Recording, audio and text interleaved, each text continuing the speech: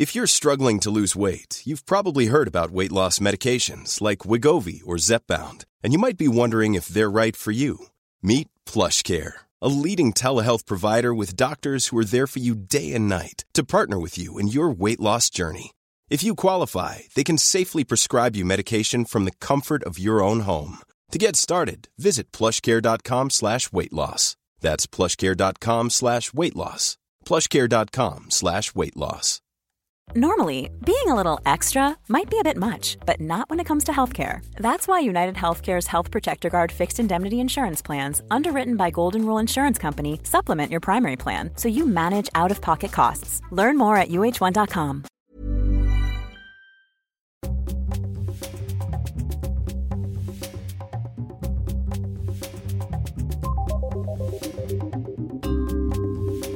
Hello and welcome to Your Book, the podcast for literary nosy parkers.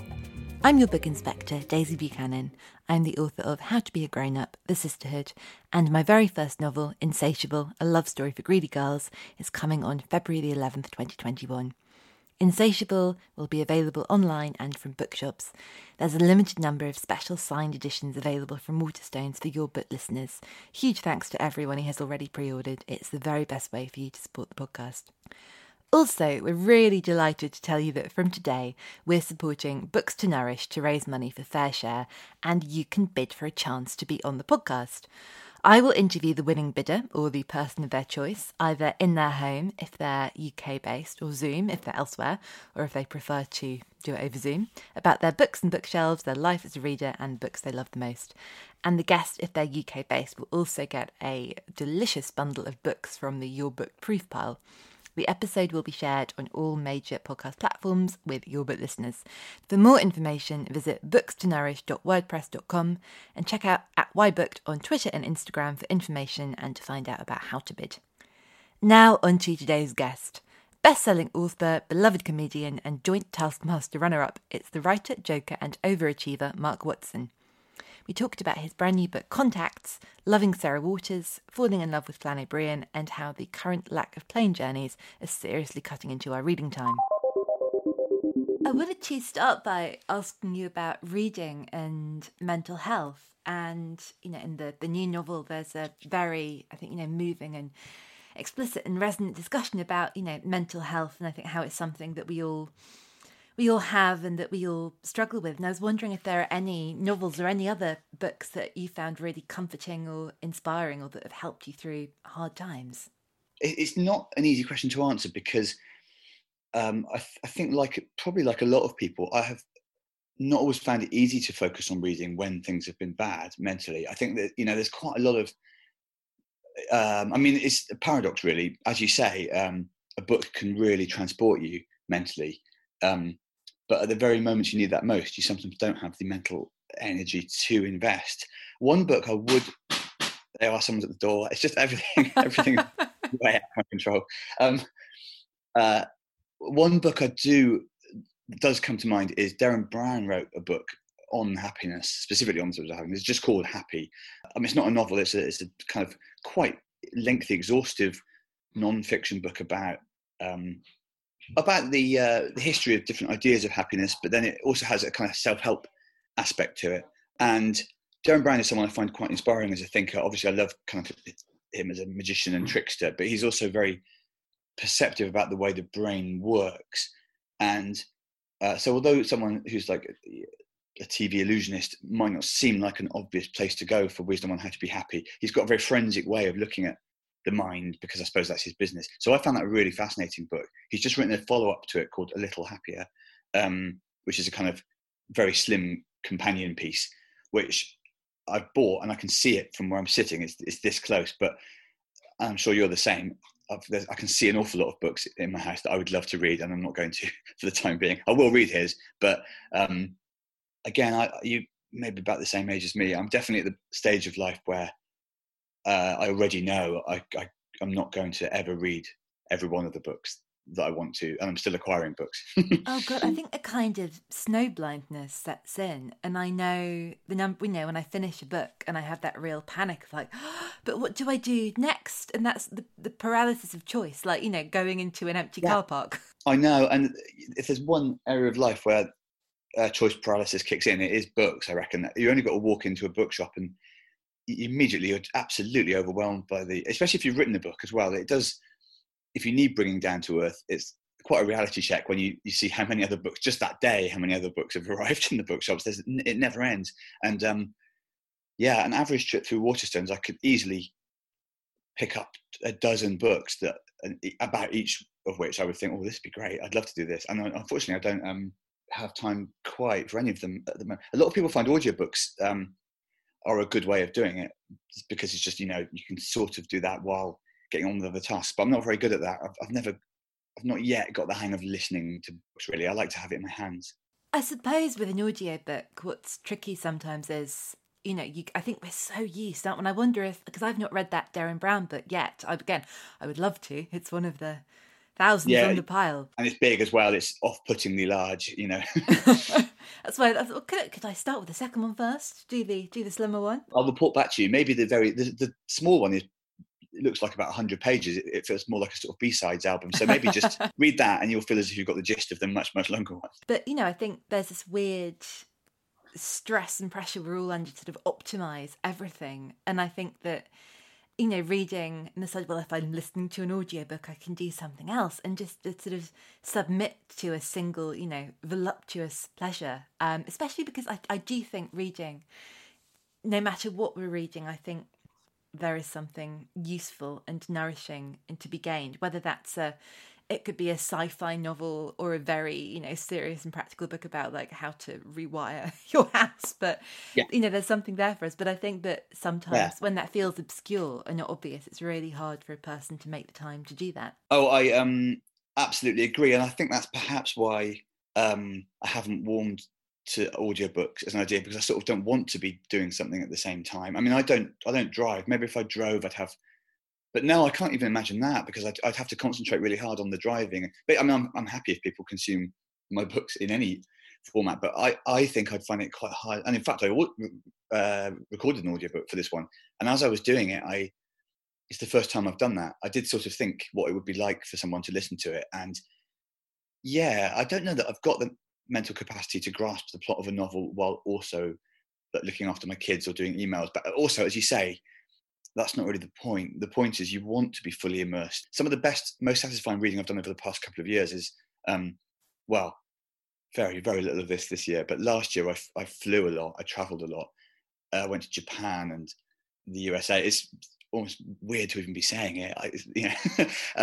And on those flights, people often ask, what did you watch? What movie did you watch on the plane? But I never do watch movies on planes because it's when I do the reading of long books. And I read a lengthy novel pretty much start to finish over the course of a return trip to Tokyo. And it was, nourishing is the word, I think. It was a wonderful experience. 9 or 10 hours with absolutely no focus apart from, I suppose I was drinking wine as well. But when I'm reading on a plane, which as I say, I will often save a long book, specifically if I know I've got a flight coming up.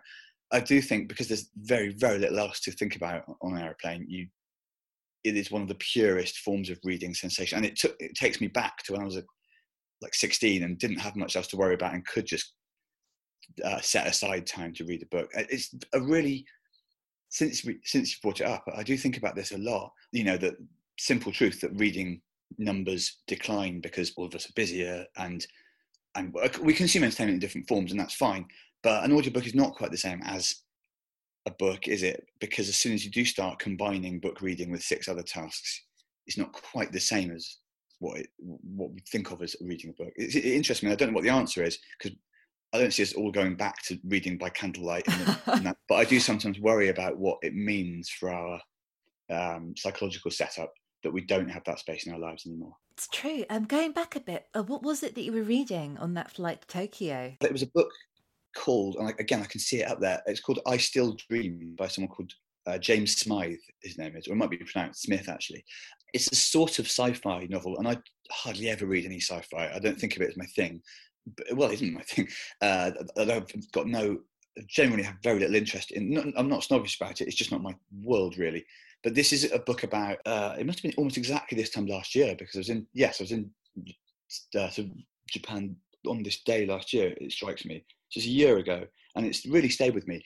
It's a book basically about somebody who builds a very, very powerful artificial intelligence assistant thing, like Alexa or Siri. I asked on Twitter, does anybody know of a good novel about the phenomenon of specifically the artificial intelligence helper? Because I had sort of an idea to write something about it, and I think it's fascinating. I think the idea of delegating more and more of your decisions to just an unseen thing in your phone like that weirds me out. But I also think it's very interesting. So anyway, someone pointed this book out to me, and it begins in the 90s and goes through the present day into the future, and just looks at the ways. It's sort of quite a positive book. There's plenty of books about how AI will become so popular and what's so powerful that it just overwhelms us, or at least I assume there's plenty of books about that, because that feels like it's been a trope for a long time. Yeah, we made robots, they got better than us, and they wrecked us. It is a well-worn trope. This is a book about the ways we might be able to enrich ourselves as a humanity through artificial intelligence. So it's really, really interesting. I think James Smythe, by the look of it, billed as like a sci-fi writer for people who don't normally like sci-fi, and it did work. I was going to say, I'm sold, because I think I'm the same as you. I like things that are sort of as real as it gets, and I'm terrible for if it's set too far in the future or too far in the past. I get freaked out. Ideally, anything between about 1920 and 1995. I'm very, very happy in that world. And anything else, I don't want to work out how they went to the toilet in Tudor times. Yeah, that's the thing, isn't it? I'm glad you said that, because I often do feel it's a bit of a shortcoming of mine as a reader. Like, I judged a book prize once, the Costa Prize. It was a first novel category, so I'd read about 60 odd novels in reasonably short order, and it was a great experience. Amazing to see all these people's minds. A lot of the entries were much better than I'd expected. I don't know what I expected, but anyway, yeah, there were some where I'd pick it up and it would say the year is 18, and immediately I'm like, oh, is it? It's really fun. I remember someone recommended the book to me for my sister. I said, it's a thriller. My sister loves thrillers. Someone recommended one to me, said, this is great. It's one of the most exciting thrillers I've ever. But then I picked it up in Waterstones, and it said, we're in Iceland. It is 1742. And I thought, my sister's, that's not a Christmas present. That's work.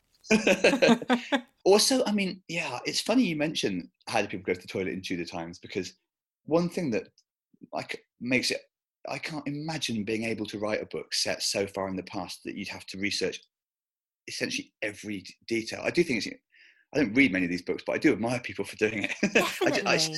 And I think perhaps what makes, because I think if I were writing one, I would be so almost, it was like I'd want to show my working, I'm scared that people aren't going to sort of spend huge, thousands, because they're often enormous books, aren't they? It's like, people feel like I've done so much research and I need to show all the research I've done. And I think that there are brilliant, brilliant books that do it beautifully where you don't see it so much. Like it's a hugely popular book, but I don't know if you ever read, and it's not really quite this, but also it's the 70s and it's California, and it's a place where I was very happy to hang out. Did you read Daisy Jones and the Six? Actually, no, I haven't read that, although I do know about it. Yeah, I would say if you want to get back into reading and you're finding reading quite stressful and it's just another chore in this horrible year of our Lord 2020, it's written as an oral history, and it's so engaging and immediate, and it's about a 70s rock band in LA. So you're by the pool in Chateau Marmont most of the time. Everyone's they're not having a lovely time. It's sort of a psychosexual drama of hell in a lot of places, but it's... Oh, that's fine. I don't know if I want to read about people having a lovely time right now. It's so well researched, but also it's written with such skillful lightness. You don't feel as though Taylor Jenkins Reid is sort of, look, I spent so much of my life learning about all of this stuff. It's interesting, isn't it? I do remember, in fact, that being a thing that, and again, these were first novels, so you can kind of understand it, but something I did find irksome in some of the historical novels when I was doing this massively was exactly what you're talking about. It was that he walked up the steps of the old police building, which had been torn down 10 years ago and rebuilt, of course, and as he paused, he thought about how the rails have been done. Oh, hang on a minute. Do you mean you've just been to the British Library for a bit? Said no one ever. Has anyone ever walked into a building and thought, oh, what were those railings like 10 years ago? I know. I made that example up, but Jeff, definitely, if you see a historical character stop and ponder something which seems a bit odd, you always suspect it's just the author was keen to get that in. I'll tell you a good example I do think of someone who seems to be able to do it effortlessly is, I suppose this is not exactly news, but I think Sarah Waters is amazing, because that is somebody who seems to, I know she researches incredibly exhaustively because I've seen her interviewed, and she says she'll spend a year in the library, before even putting pen to paper, which is the sort of thing that absolutely terrifies me as a notion. Same. She says that, or she said in some interview that that's her favourite bit. The research was almost meant more to her and she deliberately chose periods like the interwar period with A Little Stranger, or that she didn't know much about, so that she could have the pleasure of immersing herself in that. And all this I find incredibly impressive, but there's no way on earth I'm going to spend a year learning about a historical period before I can even begin writing. Are there any of her novels that you've read and loved? Almost all of them, actually. I'm a real Waters fan. The trouble with being a Waters fan is that there's ages between the books, though, for this very reason, I guess. There's not been one that I didn't enjoy, but I think the Little Stranger I did think was a brilliant book, and a great example of a thriller that's propelled by just pure atmosphere, basically, which is often something that I wouldn't really like. I like plot. I don't like it often when, it annoys me sometimes when you see books, high-end literature, like prize list books, and you sort of read it and it's been very well written, but there's sort of nothing happens. You could never say that about Sarah Waters' book. But also, even Fingersmith, I suppose, is like maybe the most celebrated one. It's an incredibly well realised Victorian world, but I don't remember ever thinking that the research showed heavily. She's so light, so deft about taking you into that world. If anyone could cure me of not wanting to read books set in a distant past, it is her. If she went for an Elizabethan setting or something, I would trust her. But that said, I'd be delighted if I find out the next one is just in the 80s or something. Sarah Waters, if you're listening, Elizabethan book, Regency or New Romantic, or maybe a sort of time slip between the two. Yeah, she's one of the only authors that if that was the blurb, I'd be like, all right then.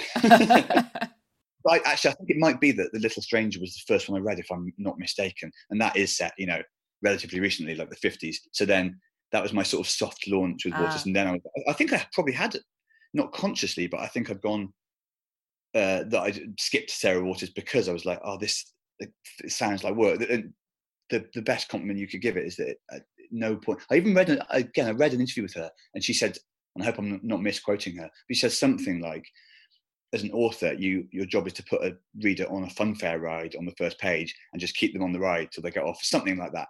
And that is, in my head, as a writer, that is, I hope I'm remembering it right, because it's constantly in my head. I don't think she meant that every page of every book has to be, spinning you around. And I think she just meant your responsibility to a reader is to stimulate them and excite. Even excite is the wrong word, because not every page of every book has to make you gasp, but just something about that sense that you've signed up for a ride and let's go on that ride. I find that a really lovely precept for writing. And also that you want to stay on, that it's a weird, like there's so much happening, but you're rooted to that one spot. Now, I wanted to ask you about, when you were a teenager and before, what were those early books that you read that were the first things that you chose for yourself, where you thought, this is for me, this is what reading is about? When I was a real kid, like 9 or 10, I was obsessed with football, and I still am, but that was one of my earliest obsessions. So I read a lot of like sporty, football-y type literature. But then weirdly, in my teenage, the first books I remember really forming my this is for me reading patterns were Agatha Christie novels. I got obsessed with Agatha Christie when I was a teenager because I think it's because in English class we had to read. So I was 11. You had to choose a proper novel, read a novel meant for adults. It was kind of quite ballsy assignment that an English teacher set us. Like go into the school library, find a book which was not aimed at you, an 11-year-old, and read it. And so it was Murder on the Orient Express, and I'd heard of it. That was all it was. I was like, well, I believe this is a famous novel. I'll have a go at this. And obviously I was mesmerised by it, because if you've never really read like a whodunit before when you're 11, it blows your mind. And then I discovered that there were absolutely hundreds of Agatha Christie books.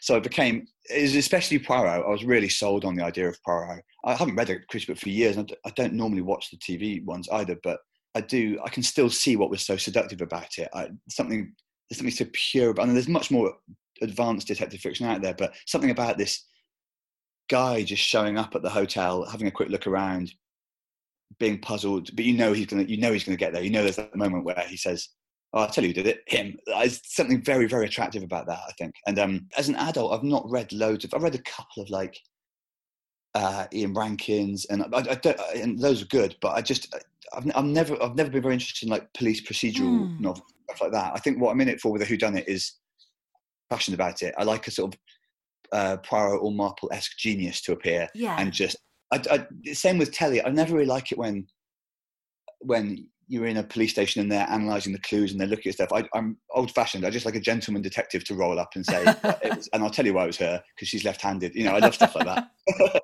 And definitely as a kid, so I used to just mainline those. I would take 3 or 4 out of the school library. I can imagine the moment when you're sort of so gripped by it and like, holy hell, there's hundreds of these. It was a real moment, because I think when I picked Orient Express, it was on a display. It wasn't with the other Christie books. It was just on some sort of display. So it was only when I went and looked under C for Christie, I was like, Christ, there's 50 of these. I was very lucky to have our school had a fantastic library, so they did have loads of them in. And then I started to seek them out in my local library, and I don't know how many I read. There'll still be plenty that I didn't read, because obviously she was unbelievably prolific. But I did, between the ages of about, I'd say maybe 13 and 15 or 16, I read loads of them. I'd take them on holiday and stuff like that. And again, even now I can really connect with that part of me. They're all the same length, like 200 pages.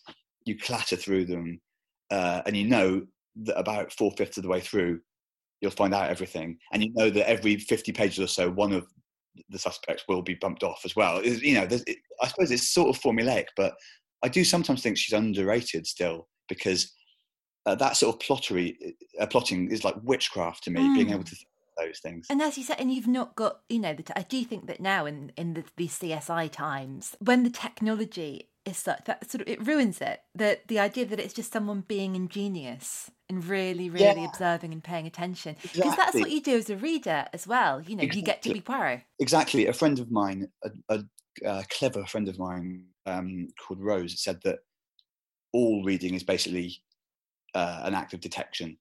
Whatever the book is, your brain is basically being Poirot. Even if it's not a whodunit or a mystery, your brain is decoding, and you're right, that's exactly the appeal of it. You get people that watch these things or read it, like my mum, for example, and immediately goes, "Oh, I think I know." And I was never into that. I never even tried to guess. I'd never even wanted to be Poirot. I was more like Hastings. I like being the guy that's like, "Well, I've got no bloody idea, have you?"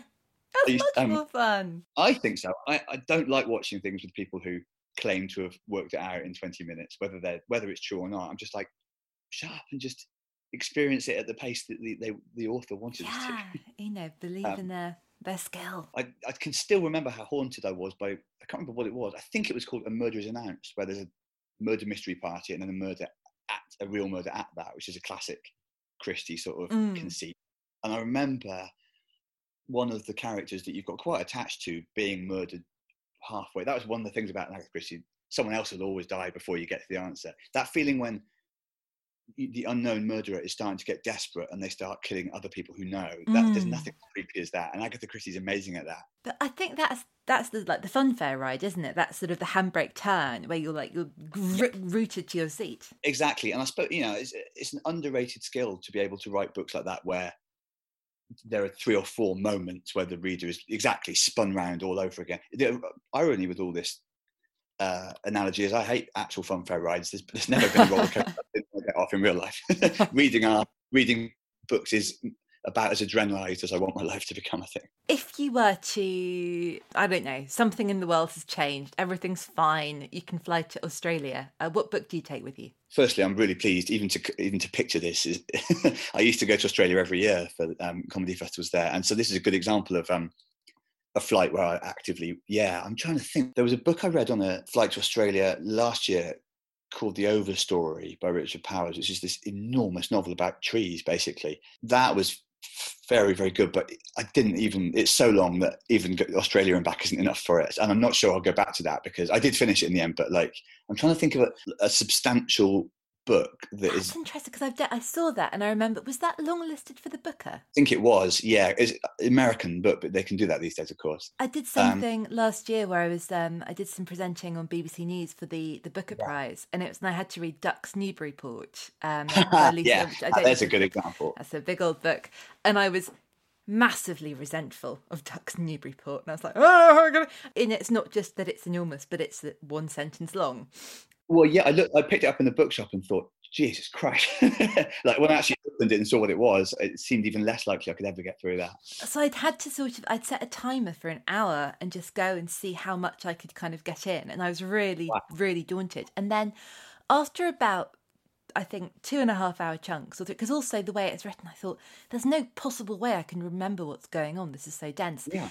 And it got in my head and I fell in love with it.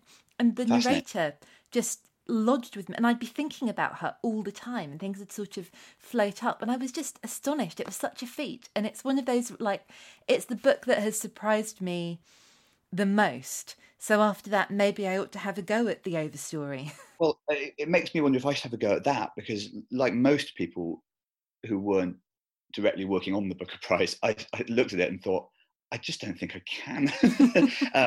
And all of the reactions I've ever seen to that book have either been, trust me, this is the most amazing experience, or I got 50 pages in and it was absolutely pointless. So I'm not sure which side I'd come down on, but it does feel as if if there's ever been an example of a book that you save for a plane, it's probably that, because it feels like you'd have to do it in substantial chunks, otherwise you wouldn't. It's not something, you can't pick that up in the bath and then read 5 pages. And I think maybe like you, I've always believed like reading has to be just, fun above all. It's something that should sort of serve us and be joyous. Absolutely. And if you want to reread your old Sweet Valley High books, which I always do, but reading Ducks, I was like, oh, it is a muscle and this is hard. But I like the first time I've remembered that sometimes it's really, really good to challenge yourself. Yeah, and that the harder it is really up front, the more you get out. I find that really interesting. I mean, like I it's sort of how I feel about running, I suppose. I do quite a lot of running. It's one of my main hobbies, I suppose you'd call it. But like most runners, before it starts, I always think, I don't want to do this at all. And reading, I think, reading a difficult book maybe is a bit like that. You have to invest something, but the rewards you do multiply. And yeah, that's the thing. It's interesting, isn't it? Because I remember seeing, and I can't remember her name, unfortunately, the author of Ducks. Lucy Ellmann? I saw some sort of interview with her. She says something along the lines of, I don't care if you think it's too long. I wrote the book that I was going to write. There's not a length that I'm meant to write to, or something along those lines. And I really admired that. I was like, well, yeah, if your idea is 900 pages long, then do it. But yeah, I agree with you. There's a book called The Marlowe Papers by someone called Ros Barber. And it's a novel in verse, and it's all about this idea. So again, set in the old days, about the idea that Christopher Marlowe wrote the plays of Shakespeare secretly, this thing which comes up sometimes. So the book follows Marlowe, but all of it, nothing against the idea of a verse novel. I've read a couple in my time, but I did look at it and think, this is unlikely to be fun. And I was absolutely wrong. I loved it. And yeah, it's interesting, isn't it? Again, it comes down to time. We've got so little time to read that it's a big call to pick up something which you're not convinced is going to be fun, because as you say, if it's not fun, then what is it? But as you also said, there are different forms of fun, and having your mind messed with and opened up and like reset a bit by a tough book is fun in its own right. You've just got to make yourself do it in the first place. At the moment, I'm reading State of Wonder by Anne Patchett.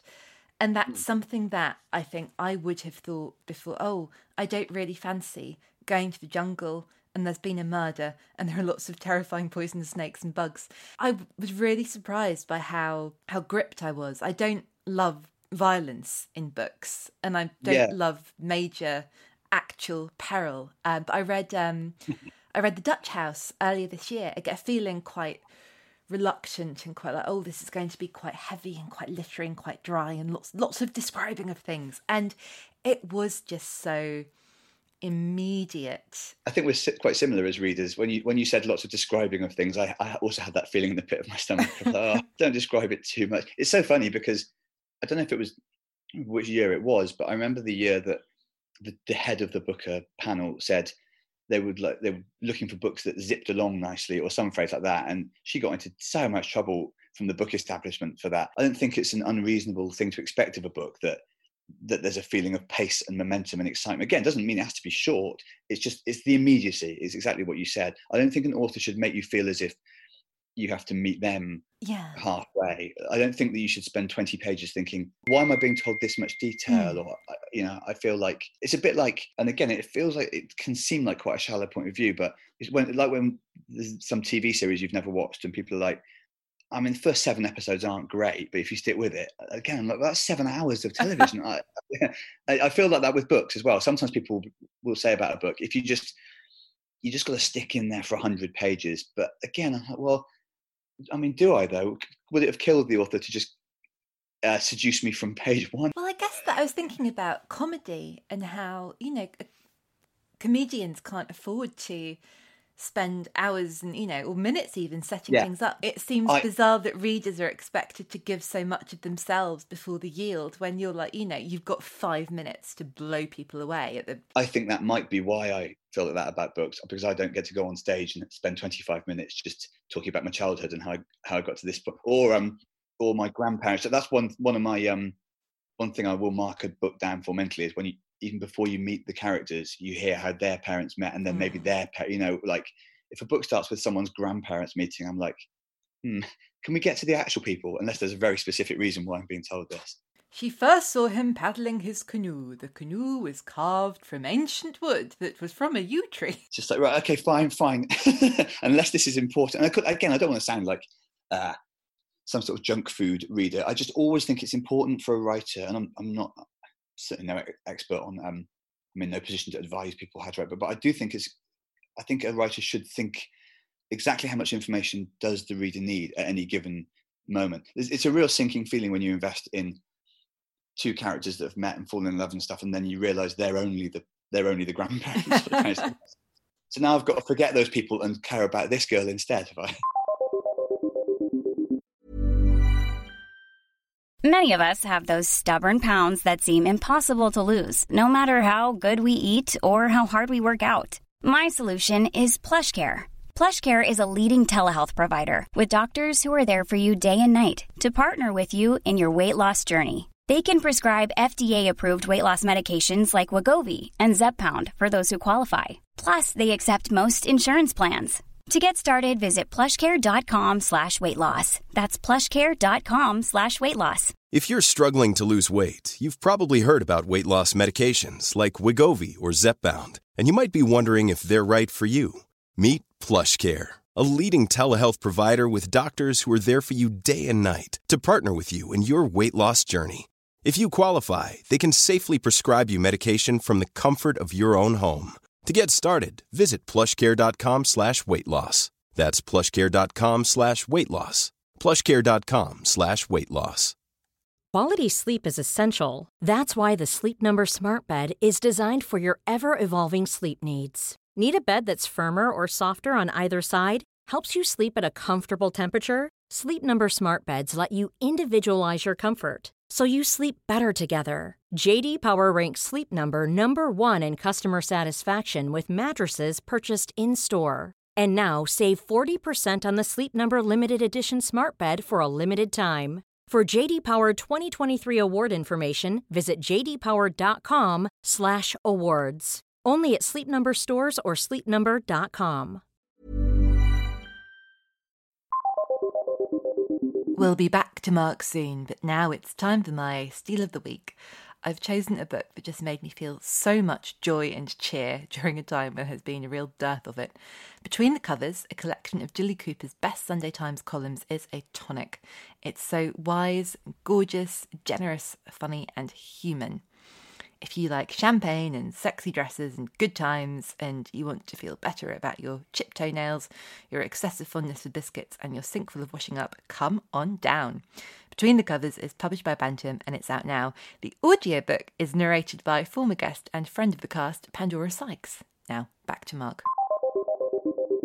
Other than the books you've mentioned, Is there anything that comes into your head if you're like, what's a book that gripped you from the first page? There are 2 or 3 books in answer to a question I can see which I loved, but I can't really remember much about the start or anything at all. Sometimes there's a book which I would say I love, but I can't. I've just looked across at this book Ragtime by E.L. Doctorow, quite a famous novel, I think, American like mid-century novel about the jazz era. This is the thing. All I remember is that I really, really enjoyed it, but I couldn't tell you anything about it at all. But there is one, I use this book a lot as an example of good writing. It's by Mohsin Hamid is his name, although I don't know if I'm pronouncing it right. But and the book is called How to Get Filthy Rich in Rising Asia. And again, it's a brief book written in the second person, I suppose it is, so that you do this, you do that, very unusual. So it's sort of written like a handbook on how to get rich in modern Asia, but it follows 2 characters, a male and female character, and again, I don't exactly remember how it started, but I do remember instantly buying into it, thinking this is beautiful. He also wrote a book called Exit West recently. They are quite brief books, both of these. He also wrote a book called The Reluctant Fundamentalist, which is quite a bit longer, and I haven't read that, so draw your own conclusions. That's the thing. It's not about laziness on the part of a reader. It's just that it's not even about brevity. It's just something about, he writes in a way, certainly, where you feel as if, as a reader, the author is saying, come with me, I'm going to tell you some things straight away. I don't think it's wrong to want that. I remember reading 1984 when I was a kid, well, a teenager, like almost everyone did when they were teenagers. And there's that thing about it was a bright, cold day and the clocks were just striking 13.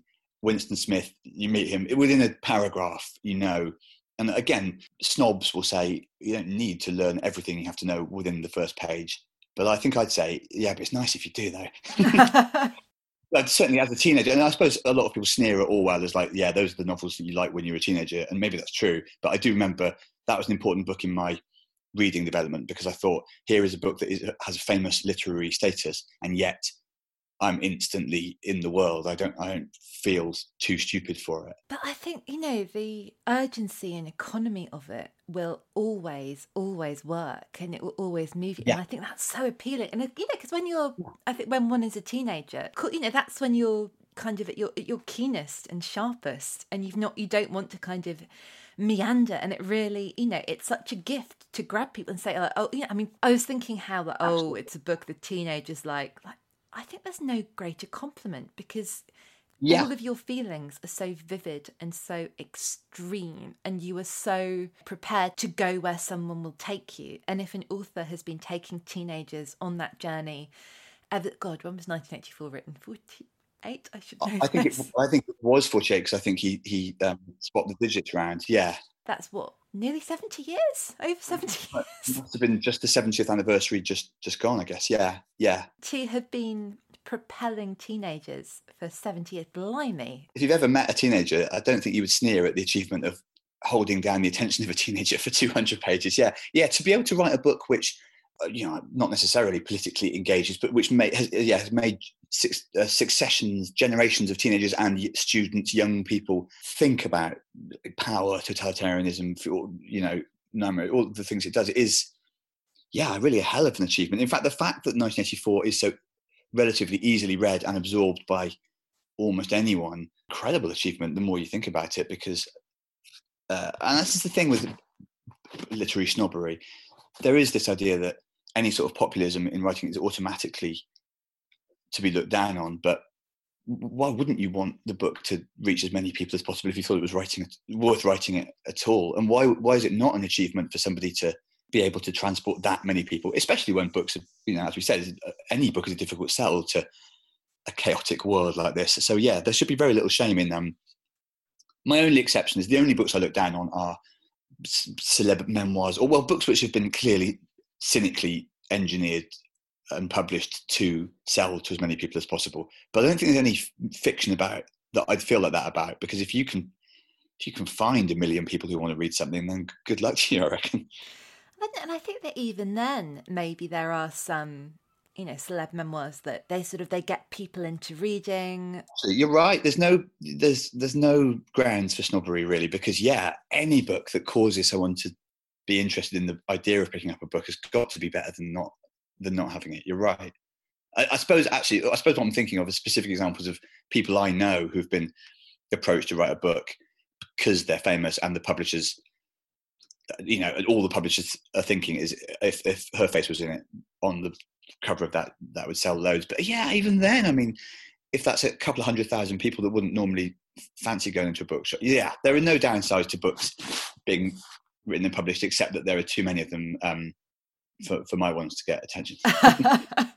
That's it. It's going into Waterstones, but there's a problem here. You have thousands of books, and only a percentage of those books are mine. They should all be mine. No, sometimes I'm next to Sarah Waters on the shelves as well, alphabetically. Oh, nice, of course. Quite often, my mum is always going into bookshops to check if they have my book, and I don't normally succumb to that sort of egoism, but occasionally I'll have a look at the W's if I'm an author, and not infrequently they won't have any of my books, but they always will have a full set of Waters, and it's useful to have and also Jeanette Winterston. There are quite a few real heavyweights around my section of the W's, so sometimes it is a humbling experience to look at the shelves. That's advice for writers, isn't it? Change your surname, check the letters, and find an obscure letter. Yeah, see if you can have a surname which doesn't occur too close to a really, really popular writer. You could dominate the X's. Yeah, get yourself a letter which not too many people have snapped up. You don't want to be called anything like Stephen King. Actually, that's at least Waters has only written about, I don't know, half a dozen books, and Winterston not too many. Probably the worst thing is if you're too alphabetically close to a really prolific author, then the entire you're not even on the shelf. Can you remember the last book you bought in a bookshop that surprised you? Or did you find yourself in a section or an area you wouldn't usually, and you were... That's an interesting question again. And there definitely have been plenty, because I do that. I regularly pick up a book, think, I'm not going to buy this, am I? And then I'm at the checkout. Putting your pin in a trance. Yeah. That's why it's one of the things, I mean, I suppose you can still go to bookshops, of course, but one of the things I do miss when I'm not in a bookshop, one of the things you can't replicate, and it's why book sales are struggling, or have struggled, even though we still have, people think everything's about Amazon and stuff, but a surprising number of book decisions are just made by that moment of being in a shop and thinking, yeah, why not? And that's, as a sort of like low ranking author, that's where you pick up some of your trade. Just the well, actually, I mean, one thing is, and I don't know how I even feel about the book really, but the Extinction Rebellion's handbook, This Is Not a Drill, about climate change, was a book that I saw everywhere, because it's the sort of book that if you're in Waterstones, they have it there by the counter, one of those books that trap you. And I think for that very reason, I was like, well, I'm not buying that. I'm not buying Matt Haig's tiny book about anxiety, and that's nothing to do with him. Just any book that looks as if they've put it out there to trip me over on the way. I'm like, I resent. Or it's often those books like funny book about Brexit, funny book about this stuff, like Christmas stocking type books, but all the year round, stuff like that. I'm like, no, I'm not spending another £5 just because you put that there. And then about the 6th time it happened, I picked it up and thought, well, I mean, this is a book about the end of days and whether we can stave it off. Why am I not engaging with it? So I did buy it, but it certainly, it definitely comes in the category of surprise purchase, because not only was I not going to buy it, I'd consciously thought, nah, I'm not having it. And of course it was very interesting, very, very easily read, quite troubling. Yeah, there was another book on the same subject actually by Jonathan Safran Foer called We Are the Weather. Again, about the planet and what we can do about it. And it's not that I'm not interested in it. Everyone's interested in climate change if they're not mad. I think it comes back to this fun thing. It doesn't seem as if it's going to be fun. And I've read his novels before, like Everything is Illuminated, but that was obviously not in the fiction section. I'd somehow wandered into a section about climate or something, and I recognised his name. But again, I remember holding it in my hand thinking, well, this sounds interesting, but I can't really, I don't see myself leaving the shop with it. And again, within 5 minutes I had done. Something happens, a sort of mist descends, obviously. Yeah, I almost feel like once I've picked up a book in a shop, I'm almost destined to buy it, it seems like. Like even if I've done the work of picking it up and reading about it, it feels as if that's 80% of the way to buying it, really. Partly because books are so skillfully blurbed these days. Almost any book you read, the cover of, you think, oh, that sounds amazing. I think one of Daphne du Maurier's last books, and I can't think what it's called, and I've not actually read it, but weirdly, I'm going to get this horribly wrong. I think it might have been published in the 70s. I'm looking over at producer Dale, who's nodding. It's kind of about Brexit, but way before Brexit. Right. And there's a quote on the front, there's an early edition with a quote on the front from, I think, the Daily Mirror. And the quote is something like, "This is a book about what would happen if Britain left the European Union." Like, do you not want to say like a great read or hugely entertaining? That's right. Not like, it's very... It's just a description of the content. Yeah.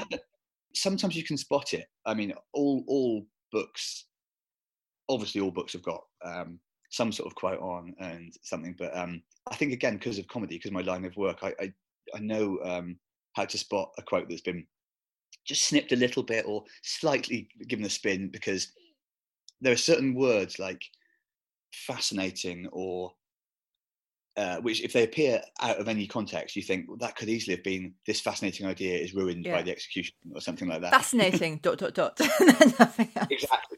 Generally, I think you should be suspicious of one-word quotes, because you could pretty much lift that out of any sentence, and could have said, this book is not that fascinating.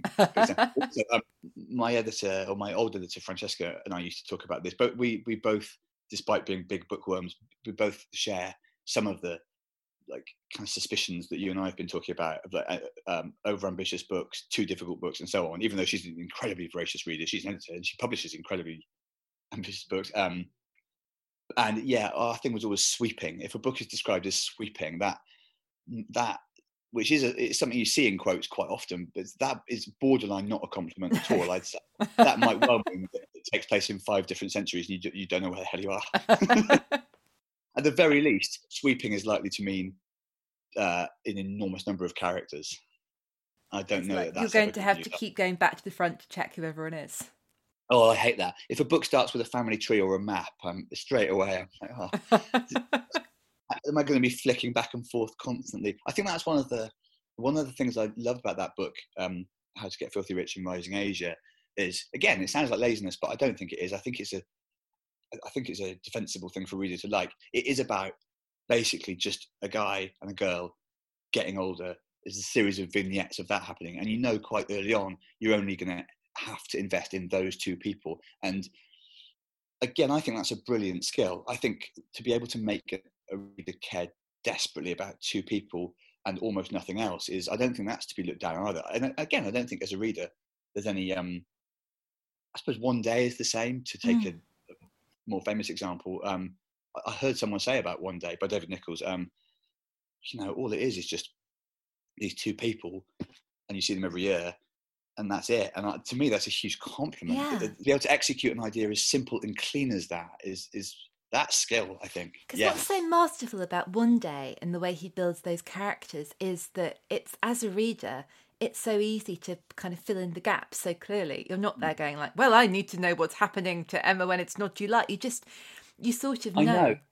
I know. Reading it, I was really envious of how well it had been executed. I do think he's a very good writer, Dave Nichols. And yeah, exactly what you said. It's like how much a reader needs to and doesn't need to know at any given moment is such a fine art to work that out, I think. Because you're right, I don't think you ever wonder what happened to the characters in the year since you last saw them in that book. You just fill in the gaps, or occasionally you're told, but loads of the time you're not told. I do think that's really clever. I think it's so easy to over-inform a reader when you're writing. I'm constantly doing it. You read drafts back, and you think, yeah, why did we really need to know how he felt about his grandmother's house? You just thought at one time the reader might want to know that, but judging that is the difference between a good writer and a mediocre one. I think we keep coming back to it. I think urgency is the word you use. I think that's a good word. I think everything that it's fine to be discursive. It's fine we're going off on a tangent for 20 pages now. Fine, but there needs to be some sense of urgency about. Again, I think it might come from the instincts of a stand-up. If I'm telling an anecdote on stage, I can only afford to include what needs to be said. Otherwise, I'm wasting time. And I know that a book is a different type of much longer pleasure. So I'm not saying that I don't think an author should race through the way that a stand-up races through a routine, but there is something about, do they need to know this? Is it helping them? That is not a bad thing to have in mind, I think. I wonder, and this might require a little bit of thinking. If you could time travel to any point and go back and blurb a writer that you love, other than Agatha Christie, who do you think you'd pick? Yeah, I think I can answer this. One of my favourite books, certainly growing up, but I reckon I'd still have it in my top 20 or so, is except I hate being asked for those sort of lists, because you know what it's like. You can immediately think of 1,000. But a book that's been important to me over the years is called The Third Policeman by Flann O'Brien. Yes, I love that. Do you know, I think it's true to say everybody that's ever read it loved or loathed it. It's one of those. It's very hard to describe, but it's a deranged, weird comic masterpiece that takes place in a sort of parallel universe. Everything is perfectly recognisable and normal. Like there's no, we wouldn't call it sci-fi, but a series of escalating series of baffling things happen to a central character, basically. I think I've got a soft spot for books like that. I loved The Magus when I was a student as well, by John Fowles, and that's in a way not dissimilar. Someone goes to a place, more and more mad things happen to them, and they don't understand why. I feel like that speaks to me somehow about what it's like being alive. But this book, The Third Policeman, I read it when I was 17, and I think it was probably, if you had to say one book that motivated me to write, it'd be that, because I just had never read anything like it. In fact, I read it on my 17th birthday. Oh, wow. My uncle gave it to me. My uncle, he's still with us. My uncle Jeff, I'll name check him. He was quite a big influence on my reading habits. And now and again, when I reached a particular landmark birthday or something, he'd say, right, I think it's about time you're ready for this. So on my 17th birthday, he sent me this and said, this is one of the best books you'll ever read. You must read this. He didn't order me to read it on my birthday, but the inscription basically said, right, you're ready, do this. So I read it, and I was mesmerised by how strange it was. It sometimes gets compared to like an Alice in Wonderland for adults type situation, or it's that kind of, why am I in this world? Really funny, full of stupid footnotes, trickery, that all that sort of thing. Kind of a nerd's novel in a way, I suppose. And I'd never seen anything like it, and I still couldn't name many novels like it, having read a lot more books since then. But yeah, the story of it is that he'd written this famous book, well, famous at the time book, called At Swim Two Birds. It was a big success. Flann O'Brien, not his real name, it was Brian O'Nolan, I think. He wrote in Irish and English. And then The Third Policeman was not exactly a follow-up, but it was later on in his career, and the publishers just didn't like it. They thought it was too weird. I read all this in the foreword to the novel, or maybe there was an afternote. So I learned this, at the same time. It's very odd that they thought it was too weird, because his other books are also absolutely bonkers. By the way, that's really also nuts. All of his books were mad. So I don't know at what point, maybe a new editor came in and thought, never really liked this guy. And so I think about this quite a lot, that they didn't want to publish it. So he just hid the manuscript and pretended he'd lost it, which these days is not something an author could really get away with. It amazes me to think of a time when there was one copy of your book existed and it was on paper. So you could claim that you just didn't know where it was anymore. or you hear about authors' books being destroyed in fires and stuff, and that's literally it. That's your 4 years' work. It does my head in, isn't it? Yeah, because even if you lose, I've lost a week of work before because I didn't back something up, and that feels like the end of the world. Imagine, I can't even. It makes me feel funny to think about it. So awful about that as well is, as soon as the awful thing happened, you just want someone to kind of sympathise and commiserate. The first thing anyone bloody says is, "Well, did you back it up?" Like, no. Absolutely. And then they normally go on to say, you really should back things up every day. Well, thank you. Yes. Never give anyone advice that requires time travel. Don't give anyone advice which is not so much advice, just a negative review of how well they've done.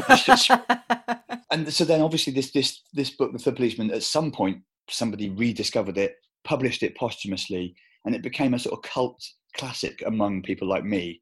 Like, in other words, I don't know, people that like weird comic novels, I suppose. And then there's another twist, which is I read all this in 1997 when I was 17. And then about 10 years later, the book appeared in Lost, the American series. Someone was seen reading it on the desert island, and it immediately sparked all these speculation about whether it was, a clue to the plot of Lost. So then suddenly thousands of people were buying it. And I loved it when that happened, but I also felt very melancholy that he'd been dead for 30 years. He died in 1966, I think. I ended up writing a dissertation on this guy at university. So that's, without doubt, I'd go back. I'd somehow find a way of persuading the publishers to publish it at the time, i.e. while he was, because I think he died, I don't know if he was an alcoholic, but big drinker, died disappointed basically.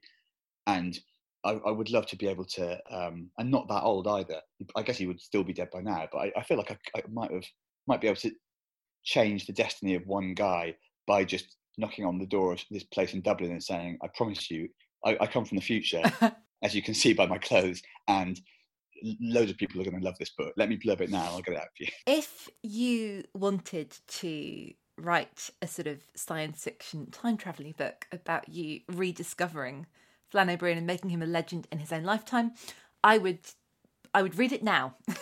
I would take the rest of the day off and just crack on. So my worry is I don't think too many other people would feel like that.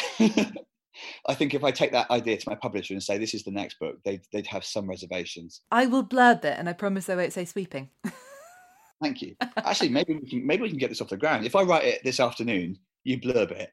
We just put it out there. Let's see what happens. Awesome. Let's go. Mark, I could talk books for the rest of the day, but you've got this new Flann O'Brien book to write. Yeah, I suppose I better get cracking with that, because I've got to pick my kids up in a couple of hours, so it doesn't leave me with a huge window. Huge thanks to Mark. The excellent Contact is out now. It's smart, funny, and incredibly moving. It does explore very sensitive issues connected with mental health and suicide. If you need help, or if there's someone that you're worried about, the Samaritans are available 24 hours a day.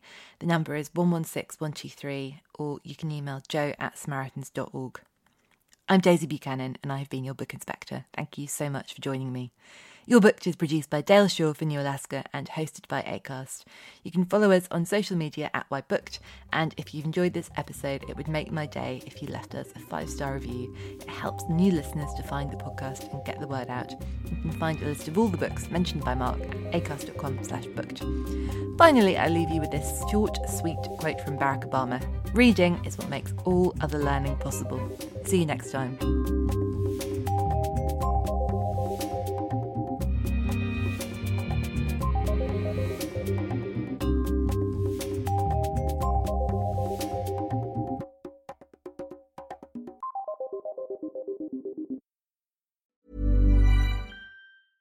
Normally, being a little extra might be a bit much, but not when it comes to healthcare. That's why United Healthcare's Health Protector Guard fixed indemnity insurance plans, underwritten by Golden Rule Insurance Company, supplement your primary plan so you manage out-of-pocket costs. Learn more at uh1.com. Hey, it's Paige DeSorbo from Giggly Squad. High quality fashion without the price tag. Say hello to Quince. I'm snagging high-end essentials like cozy cashmere sweaters, sleek leather jackets, fine jewelry, and so much more. With Quince being 50 to 80% less than similar brands. And they partner with factories that prioritize safe, ethical, and responsible manufacturing. I love that. Luxury quality within reach. Go to quince.com/style to get free shipping and 365-day returns on your next order. Quince.com/style.